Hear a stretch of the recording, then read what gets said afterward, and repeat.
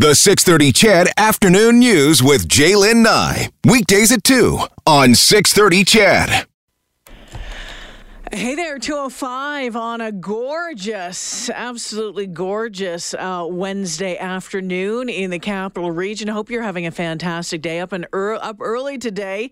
Was down in the River Valley, just on that lookout on Saskatchewan Drive, right over by 105th, 106th Street. Boy, the city sure looked pretty this morning. I hope you're enjoying it today. We have lots to get to.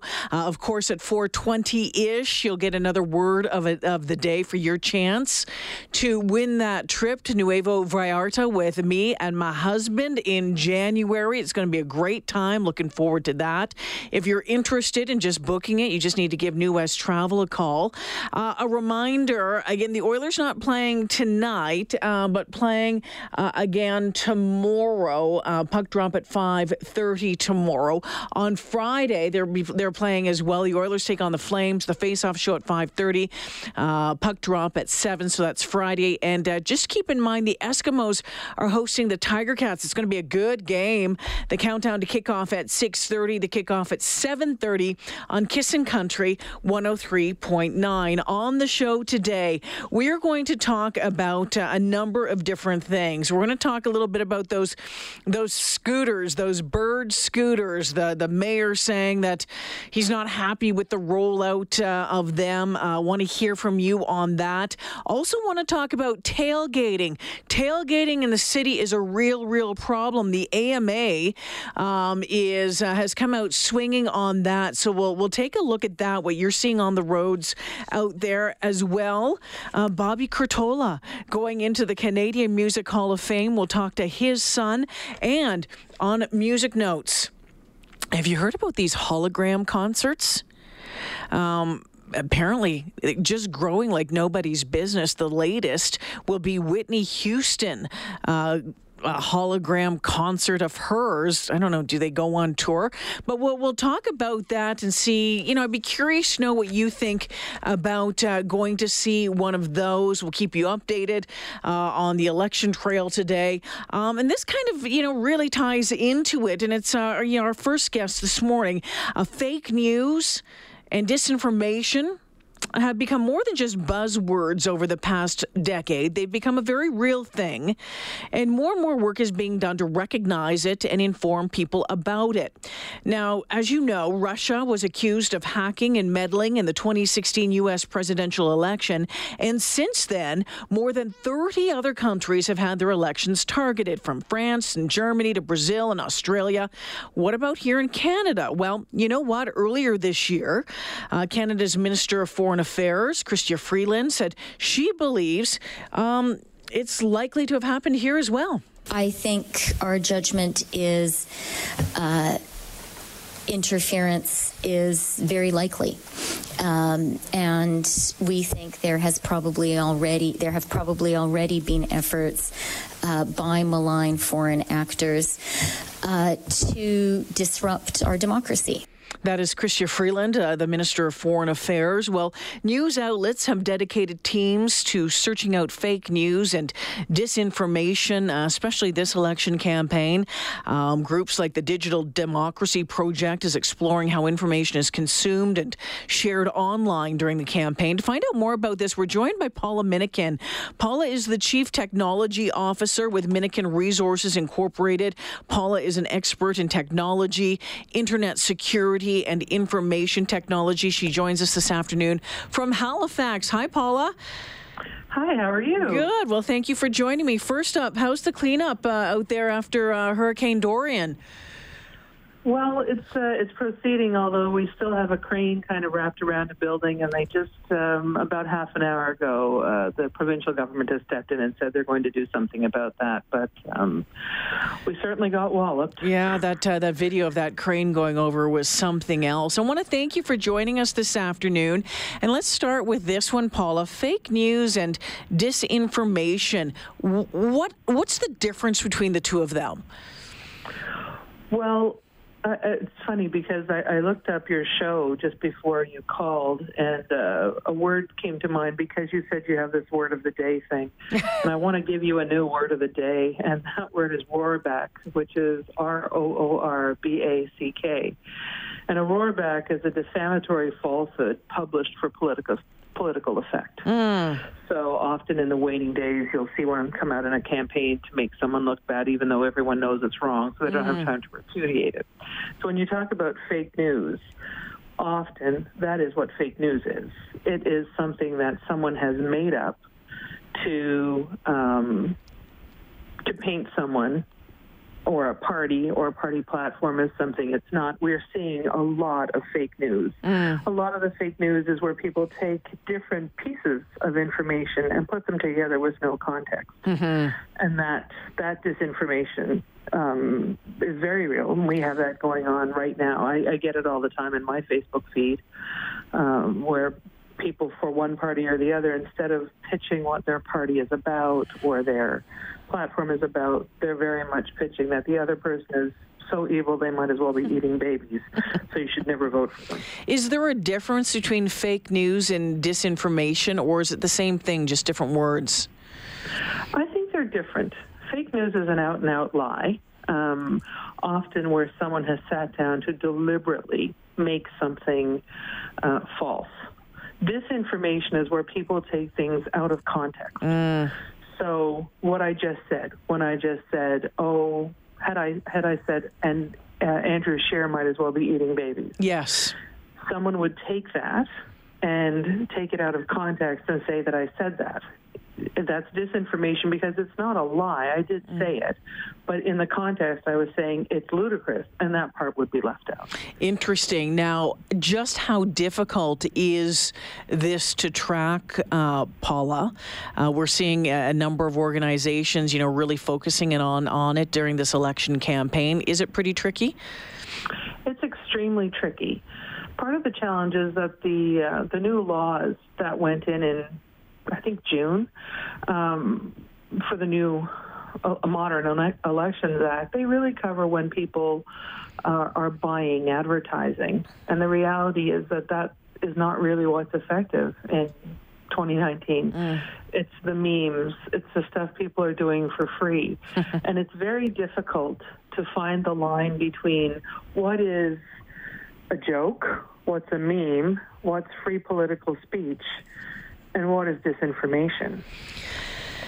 So, what I'm going to ask you coming up, what should people be looking for? But we talked about how difficult it is to track, and you've touched on it a little bit, but just how easy it is to spread fake news and disinformation, and we're seeing it done in many different ways, and you've touched on that right there. It is very easy to spread, isn't it? It's easy to spread, and almost, when I get asked that question a fair bit, and my response is it's not a technical response. It is, if something really appeals to you emotionally, either positively or negatively, check it. Because if it's true policy and true politics and what it was meant to be, it's not going to be that emotional. If it's a really emotional plea one way or the other, check it, check the source. It's interesting. I have a lot of cynics out there, and there's a lot of cynics out there when it comes to mainstream media these days. And this text just came out, said it's not just Russian hackers pumping out fake news. All news outlets pump out fake news. It's a sad thing. Real journalism is almost dead. And I would beg to certainly differ with this texter. And, given my job, of course I'm going to. What would you say to that person? I'd say that person's probably a cynic and probably feels like they're not represented or their beliefs aren't represented in mainstream society or mainstream news. But I would also say that they're incorrect. Our society is built and the traditional journalism is built that it is accountable, and you can name someone, feel them, touch them. They are accountable. Most mainstream news in Canada is fairly safe to say that it's at least some degree accurate, and when it is not, they're held to account. I would say using the word fake news when it comes to mainstream media is Well, that's fake news. I'll just say that. Yeah, that's a Trump. That's even worse. That's something that Trump invented, and to agree with that is to say you agree with him, which is pretty dangerous.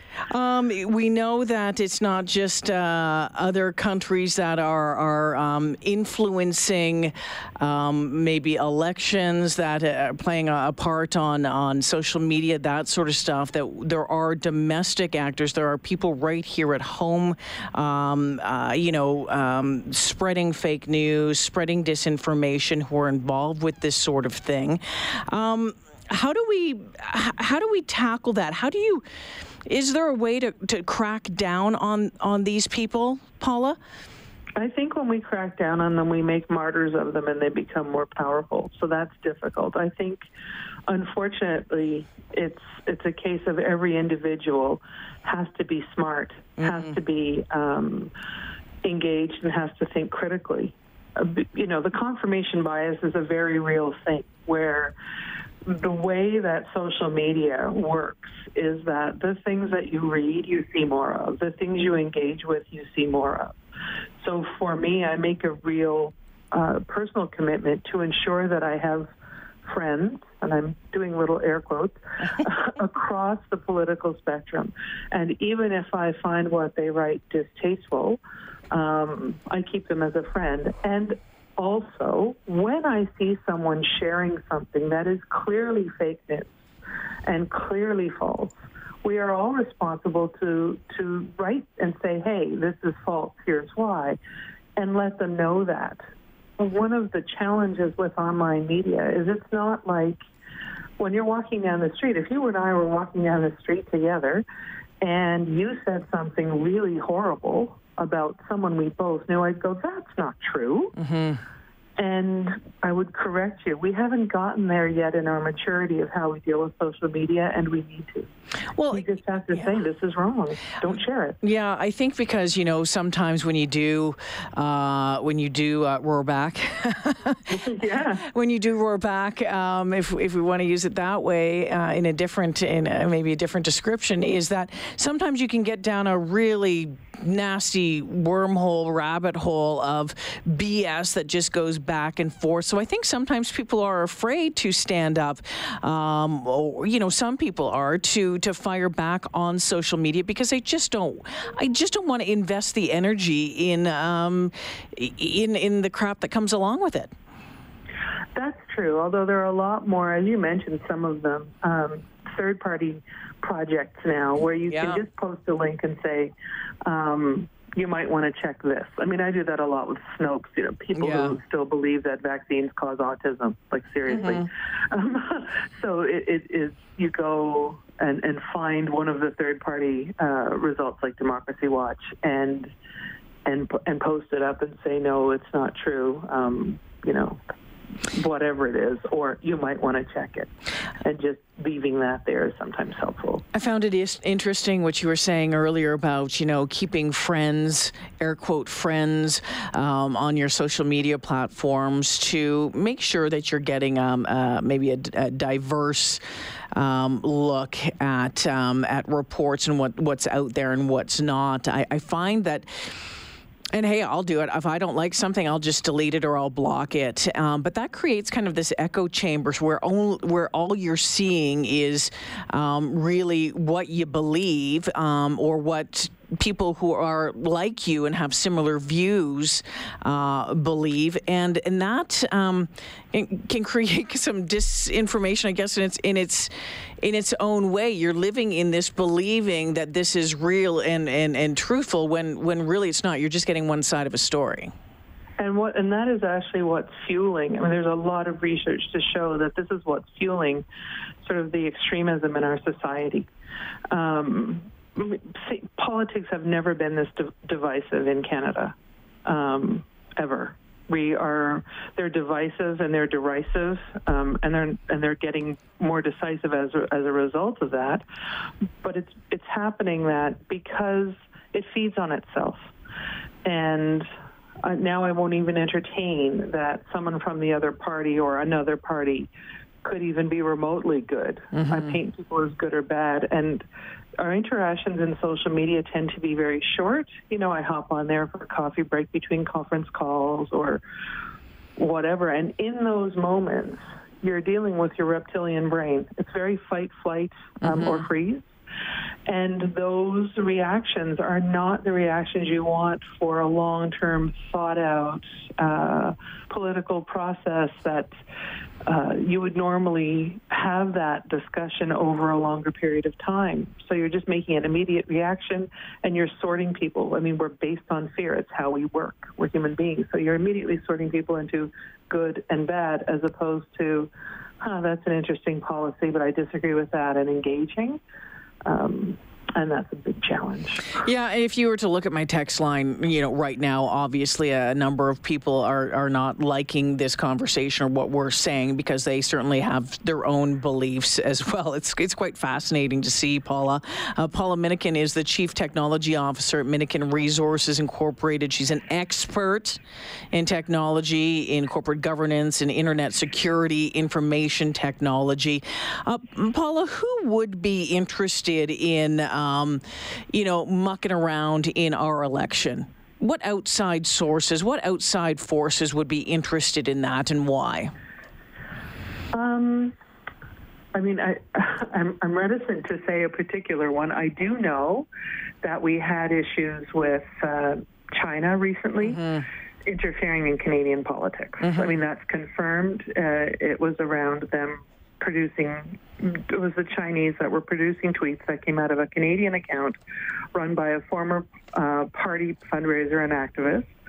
And they were able to trace this back, basically painting the protesters in Hong Kong as evil and making them the equivalent of ISIS. That's a very interesting case for me. It shows that there is interest in other countries, and you have to think that, climate change is real. There are scarcity of certain types of resources, and although we are a relatively small country population-wise, we have a lot that other people want, and if you want to figure out who would want to interfere in our political system, then you need to think about who it is that would gain from such interference. So before I let you go then, how prepared is Canada in dealing with all of this? I think we've started down a road. I don't think we're as well prepared as the EU. I think we're more prepared than the U.S., and I think we have a long, long way to go. A long, long way to go. Paula Minnikin joining us this afternoon. If at the top of the list of long, long way to go, what would you like to see being done? I think we need to make laws that apply in this country, and although it will be difficult, we can then hold the owners of these companies to account when they're broken. Paula, thank you for joining me this afternoon. I appreciate the conversation. Thanks for having me. Take care. That's Paula Minnikin. Okay, curious to know, Chedville, when you're checking out a story, how many sources do you go to? If you see a story online, do you just read it and believe it, or do you check it out from a numerous different sources? Someone said, did she say memes? Yes, there's a lot of people out there. Some of you who get your news from memes. It's mind-boggling, and we can't do that. We take truth out of stuff that we see and turn it around, which we can't. So when we ask about the number of places that you go to get your information, is it just one? Is it 5? Is it 10? Let me know.